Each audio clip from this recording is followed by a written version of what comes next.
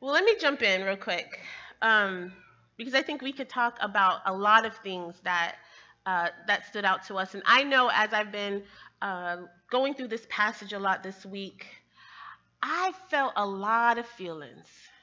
Especially for Paul, and just thinking about the back and forth, and the the doors being closed and him going to Troas, and then just the drama that just happened with Barnabas right before this journey. Like, this week, guys, I was in my feelings like Drake. Okay, I was just kind of thinking, like, man, what was he feeling? What was he being called to? Because we could all kind of grab onto that idea of the Lord said something to us, but it doesn't work out. Y'all felt, that's what I felt like. Okay, you told me, Lord. Like I can see Paul is like, I heard a word from the Lord. I wanted to go back to the place where my friends were, the places that I started mission, to preach about what God has done in my life since I've been gone, to hear about what God has been doing in their own work. I mean, he heard something from the Lord. He sensed something from the Lord. He held on to that dream, and he had a clear mission. And he built a team, and he fundraised, and he partnered with that local church. He did everything I would tell you to do if you came to me for coaching. What do I need to do next? He did all of that. He checked off all the lists on that little to-do list of what to do, how to start something new. He did all of that. And who would have ever thought that this solid plan that he put all the work in, would have ended up with closed doors and him wandering around Asia? And I don't know about you, but I kind of looked at Timothy and I thought, man, how excited was Timothy? This was his first mission. This is his first time kind of going out there. And he was with Paul, the Paul of Tarsus.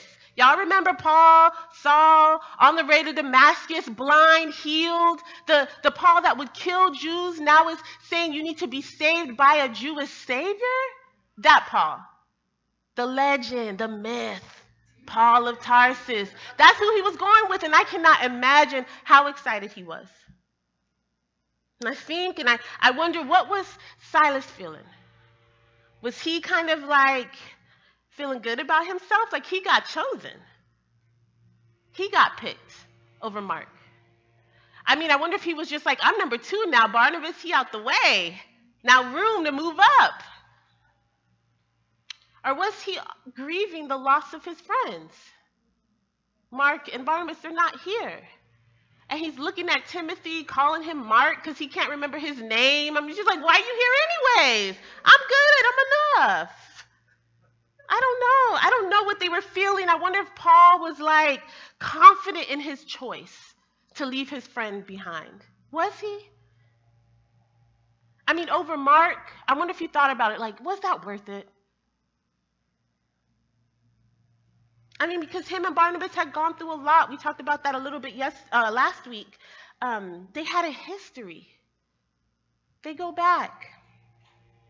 But we all know just because you have a history doesn't mean you have a future. Right? So was he just like, you know what? I don't know what the Lord is doing in their life, but I don't mess with God no more. I did that. I don't mess with God. I'm trying to keep my eyes. Right? So I wonder if he was just like, I'm focused. My eyes are focused. When he healed my eyes are focused, and the Lord is calling me. And so I will go. I need to go. I don't know what they were feeling. I don't know what they were thinking. I don't know what the Lord was doing in them, but whatever they were feeling, whatever thing was coming into this new chapter in their life, they were going to have to work it out as they walked it out through Asia. Because they had to walk almost about 200 miles, which would be about 3 weeks of walking, depending on how fast you walk. It would have probably been 4 weeks if I was there. But they were walking and walking and walking to nowhere because every door was closed. Can you imagine? Have you ever felt like that? Have you ever felt like I'm trying and nothing is happening? They are walking day after day after day from city after city after city, and the Spirit of God would not allow them in. Every barrier, every door was closed. And they tried, it says in the passage, they tried every trick in their little Life on Mission handbook. failed. I mean, they tried to do everything they knew, but nothing worked because the Holy Spirit was like, yep, nope, not today. Not today. The Spirit of God would not allow them to preach one single word. The Spirit of God would not allow them to do one single thing that they wanted to do or visit one single church that they wanted to attend. So they found their way to Troas. And I wonder if by this point Paul was in his feelings for real. I wonder if he was thinking, let me know if you've ever thought this, did I hear you correctly, Lord? What happened? I mean, was Barnabas right? Should I have brought Mark? Did I fail as a leader? And then I wonder how tired he must have been, how fatigued he must have been, how worn out he must have been.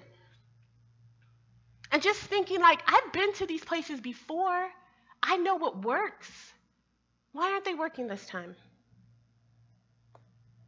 Or did the Lord work something out in his life as he was wandering, lost? Did God do something in his heart that when he actually saw Lydia, he wasn't like trying to figure things out. He just trusted God. I don't know what he did. But all I know is that finally he realized he needed to stop. And he needed to listen and allow the Lord to give him another word.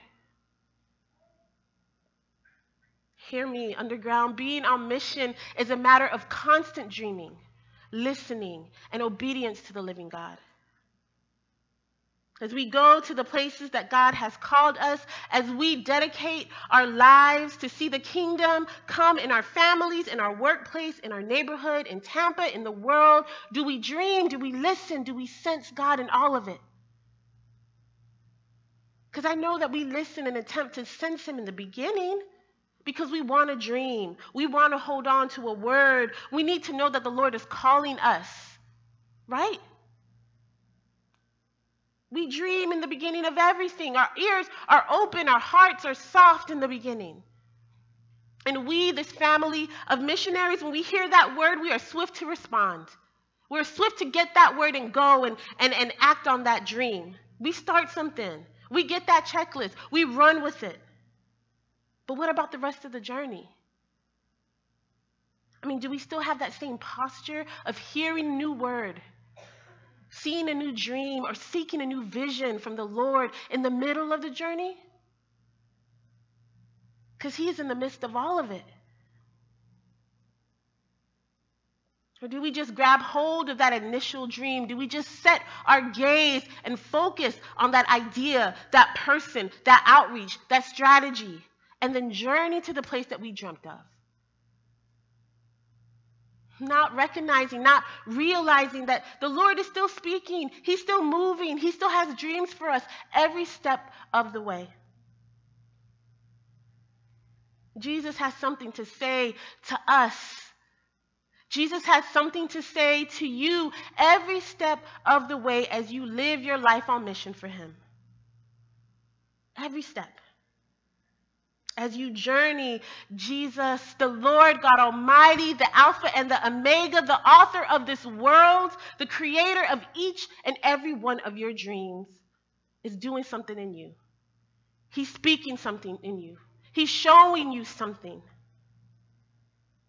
And I don't know, maybe he's calling you to grieve the loss of the Barnabases in your life as you journey it out. Maybe he's trying to work out your patriarchy as you walk and wander in Asia.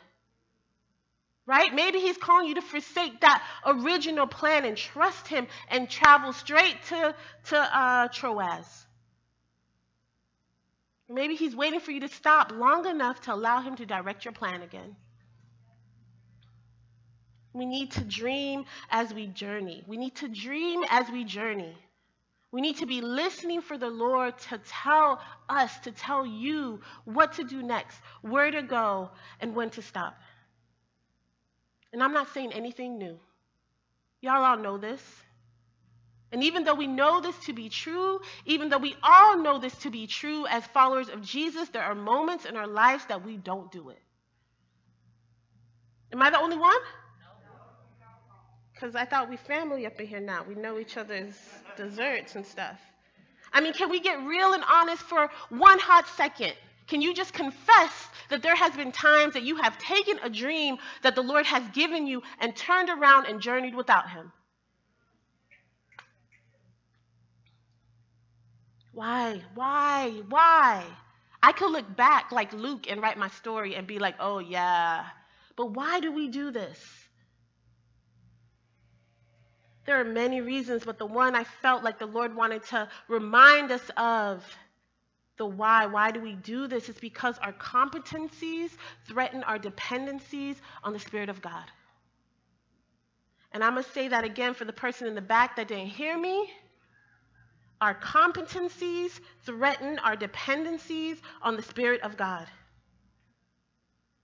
The honest truth is that we begin to believe the hype that we no longer need Jesus as much as we did when we started something. Because we got some trainings now. We went to some classes. We read some books. We watched that documentary. We shadowed that person. We've led for a couple of weeks, a couple of months, a couple of years. I mean, we've started multiple microchurches. You know, you've been parenting for a while. You know a little something. You've been married for a while. You know a little something. I mean, you've been at this job. You understand the work culture. You know a little something. You've been living on that block long enough. You know what to do. The more you know, the more you tend to let go of God. That's the tension that we live in. The more you know, the more you start to lean in on your own understanding and not his. The more you practice something, the more you do something, the more it becomes a habit. And those habits have rules and structured and defined customs that tend to not allow the breath of God to breathe into them. Has your life on mission become a habit instead of a living, breathing dream that the Lord has given to you? Has your life on mission become a habit? Do you do things out of habit? Do you do them just because you know how to do them? Habits are shortcuts. We all have habits. They're good. They make your life easier, right? You usually do them on autopilot because you already know what you need to do. So you're not wasting time or energy thinking about deciding what should I do or what shouldn't I do. And we all do them. We brush our teeth. You're not thinking, Lord, let me know. What do you want me to do today? Do you want me to brush my teeth or not? You do them because you know they're good. You order water with lemon at a restaurant. You wake up early in the morning to study your word and to pray. You go to the gym after work. You read that book before you go to bed. You prep meals for the week so you don't go and waste money on eating out every day. These are simple habits that we do. But they were formed because there was some point in your life that you realized, I needed to build a strategy around this thing that I know is good for me. Right? So you want to keep all your teeth in your mouth. So you're like, I'm going to brush my teeth every day. Right? You want to save money when you go out to the restaurant. So instead of buying a $4 Coke, which I don't understand is $4, you just say, I'm going to get water. Right? Small strategy, but it's a habit. Because you're thinking, I want to save money.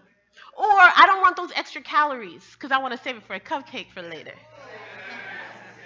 Whatever the habit is, whatever the strategy, it's because it's formed around something else, right?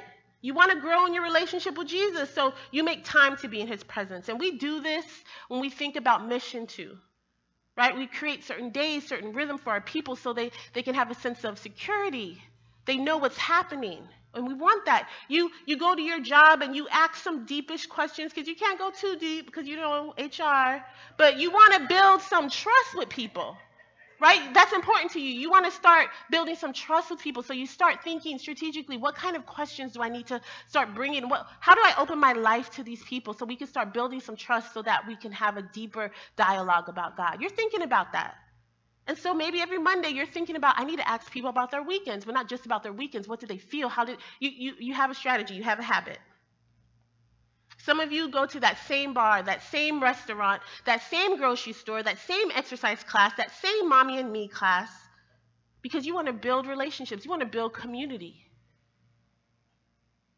habits are good. Don't get me wrong. Strategies are good. Creating healthy habits are good for you personally, for your ministry, for your life. But when your strategies become rules, and those rules become habits that guide you instead of the God who loves you and breathes life into you, then you have a problem.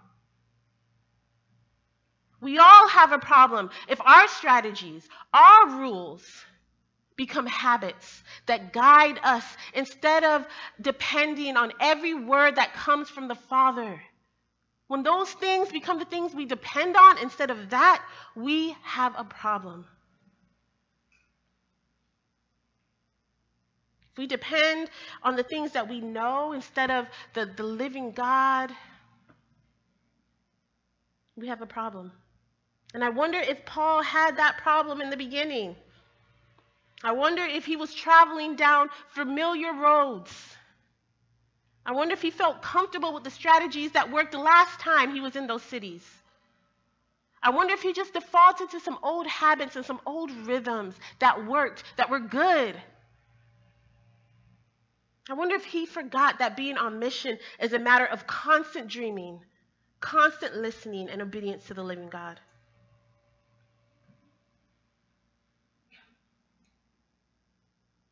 I'll invite up the worship team. Because as I was thinking about Paul, and it's so easy, I'm a 1 on the Enneagram, so I could just point and judge all day, right? But I started thinking about myself. And I came up with 1,000 stories. Okay, maybe not 1,000, but 20 stories that I was thinking I can end with tonight, or this morning, or whenever. Because there's so many. I don't want you to be here tonight. But the reality is that there are many times that I have defaulted on my own knowledge, that I've run with the dream without God. There's been many times in my microchurch, in my career, in my relationship with Ryan, in the ways that I raise my kids, in the ways that I'm trying to live my life in community, that I just thought, I got it a little. I'm good. This one time, it was probably like a year or two ago, I felt like I heard the Lord say, like, you need to go back to school. You need to learn some more stuff, like some continual education. It wasn't totally clear, but I knew education was a part of it. And so I was like, okay. I was newly hired as the Underground's coaching director. And so I'm like, man, maybe I should get certified? Or maybe I should go back to USF and get my master's degree in social work. And so I was praying, coaching or counseling, certified growth coach or a master's degree. Like, what do you want me to do? And I remember just being frustrated because it's not you guys. You guys are good Christians, right? Like, I'm frustrated. I'm in my feelings because I'm just like, I don't hear nothing. And this is what I heard from the Lord. He's like, I'm doing a new thing. Can you perceive it? And I'm like, no. That's why I'm here. That's why I'm praying. That's why I'm asking you. I can't perceive it. But y'all don't do that. Y'all don't do that. Right?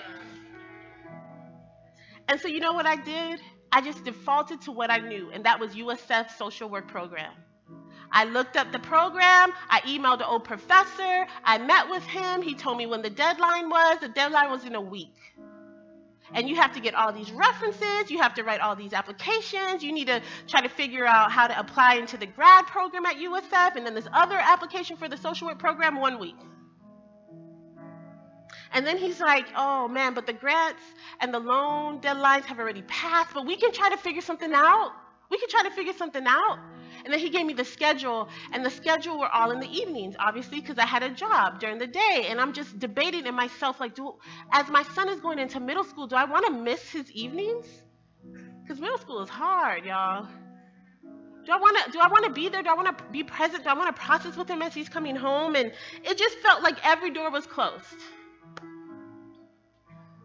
And I heard a word, right? I heard a word about education. And so I was like, well, let me look up the certification thing, right? That was going to start in 2 weeks. But that was over $2,000 I needed to do that program. I'm like, how in the world? Where is Lydia when you need her? right? I'm like, that's definitely a closed door. That's a closed door. But then I just sensed this idea, this thing, like, you need to stop. You need to stop, stop. Like, you really need to stop. Stop 2 times. Stop, stop. And I barely stopped long enough to just be like, okay, Lord, I want to listen to you again. I need a new dream. I need you to let me know what I'm supposed to do. I was in my feelings. I was in Troas. I was in between 2 things. Coming out of this other place, going into another place. And I needed a vision. And so I went into that weekend, and it was one of my friends' baby showers. Stacy, she's not here. You guys don't know her. But she's white, and she let me know it's going to be predominantly white, Keisha. I'm letting you know. Shout out, Stacy. Thank you for the heads up. Good looking out. So I got there, predominantly white. Everybody was white. Not predominantly. Everybody was white, from what I can tell. And I had on my yellow Beyonce dress, and my hair was really big. And I'm like, I'm here, but it was awkward. Right? Like, nobody was really talking to me. I didn't really know anyone. And I remember just feeling like I should not be here. I remember texting Ryan. I was like, I'm really trying to stay. I'm going to really confess this to y'all? Okay. I'm really trying to stay. But it's not because I want to support Stacy. It's because they have a chocolate pie cake. It ain't Publix cake. This special cake, guys, from Chocolate Pie. And I'm like, I'm really trying, but I just felt the loneliness of being in a room of a lot of people, but being by myself. And then Stacy's mom, she comes up to me, and we started doing some small talk. I think she can sense, like, okay, nobody's talking to this girl. And so we talk about our work, what you do, and how do you know Stacy? Obviously, I'm trying to figure out how you know my daughter.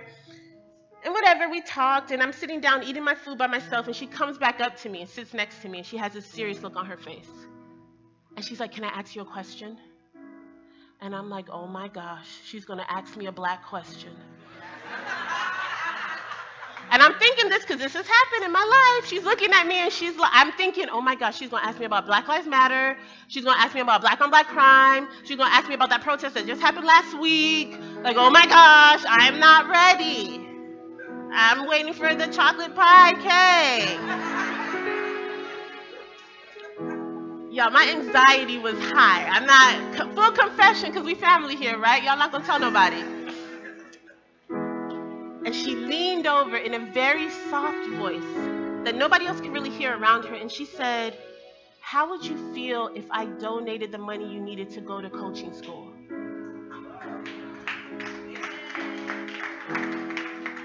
I'm glad y'all clapping, because I was shocked and I did not respond. Because I'm still thinking, she going to ask me about Black Lives Matter. Did I just hear her correctly? I don't know what. And she said it again, because I think she was just like, how would you feel if I gave you what you needed to go to get your coaching certification? And all I could say was, I would feel good. Question mark? I don't know why I said it.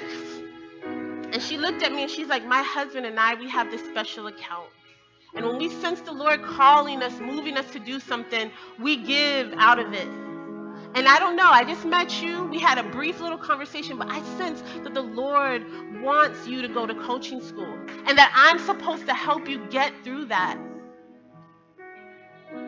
And no lie, she covertly gave me a check for $2,500 and walked away.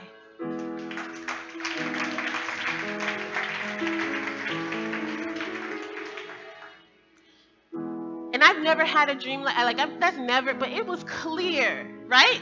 Coaching school is where I'm supposed to go. She was my Lydia. Stacy's mom's heart was opened by the Lord. And she gave and she persuaded me to take the gift, and I let her persuade me.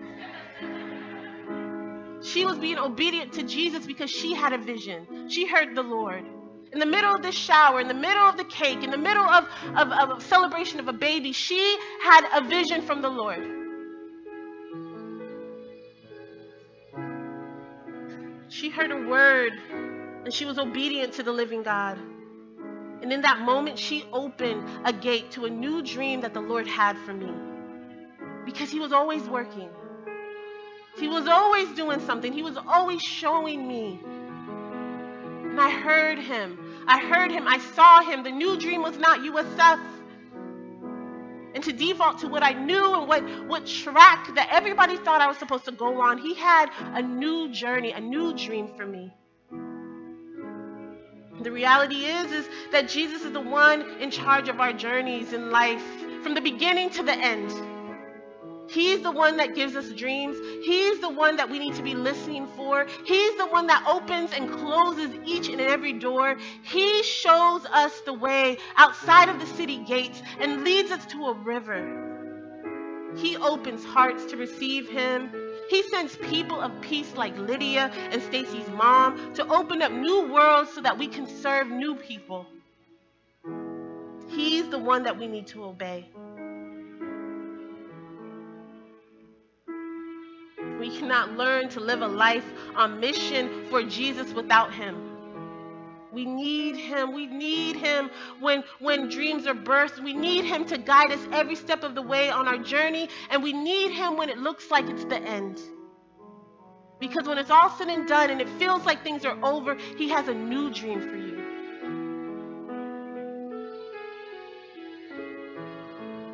So before you guys come for communion, before we just continue as usual, I just want to give you a time, a moment. I'm just going to invite you to bow your heads and to just really think, Lord, what are you doing? What are you saying? That as we come up from communion today, we come with a sense of openness to whatever he's doing.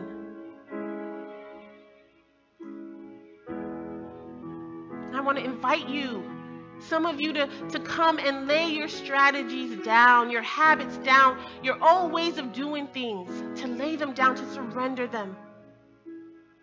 To remember that the Lord wants to walk with you. He wants to be with you every step of the way on this journey that he's called you to, no matter where you are. He wants to breathe new life into things.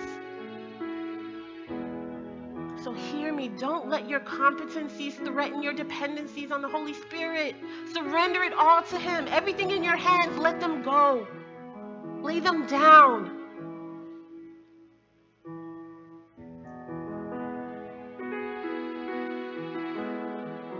Maybe for some of you, the invitation is that you need to recognize that the Holy Spirit is not allowing you to move forward on certain things. And those things seem right and good. And maybe you're in your feelings because you're tired of wandering around trying to find an open door. What I want to say to you is don't give up. Don't give up, because he will show you where to go next. All you need to do is stop and pray. And I don't know if you need to go on a retreat, but you need to find Troas, a place of waiting where you will receive your next vision. So as you come to communion, I want to invite you to stop and pray and to wait on the Lord, because he is faithful. And the rest of you, I don't know where you are on your journey. I don't know if you're in the beginning, middle, or what feels like the end. But I'm inviting all of us again to ask the Lord for a new dream, to ask him to speak to us again, to say something, to do something, to give us an image, to give us a verse, to give us something to cling on to. So take a moment. What is he saying? What do you need to surrender? What do you need to stop doing? What do you need to ask for?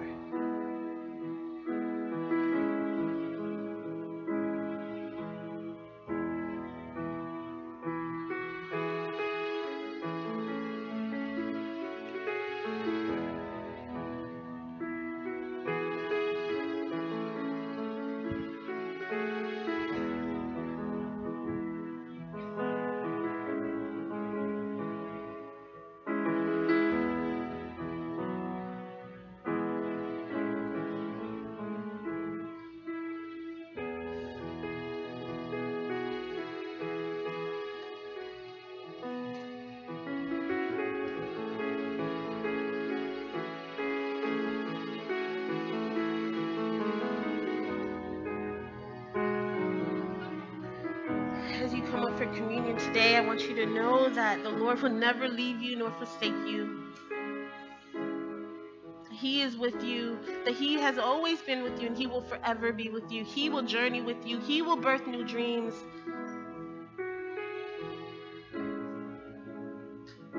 So as you come, can we leave this place in a posture of openness, with our eyes wide open, with our ears wide open? Lord, what are you saying? What are you doing?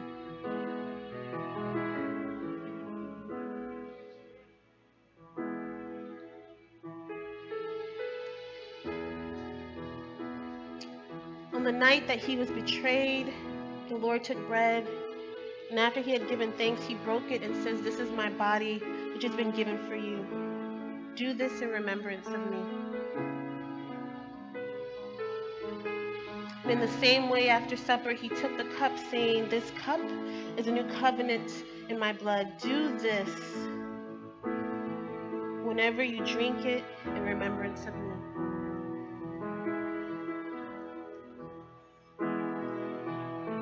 For whenever you eat and drink, you proclaim the Lord's death until He comes.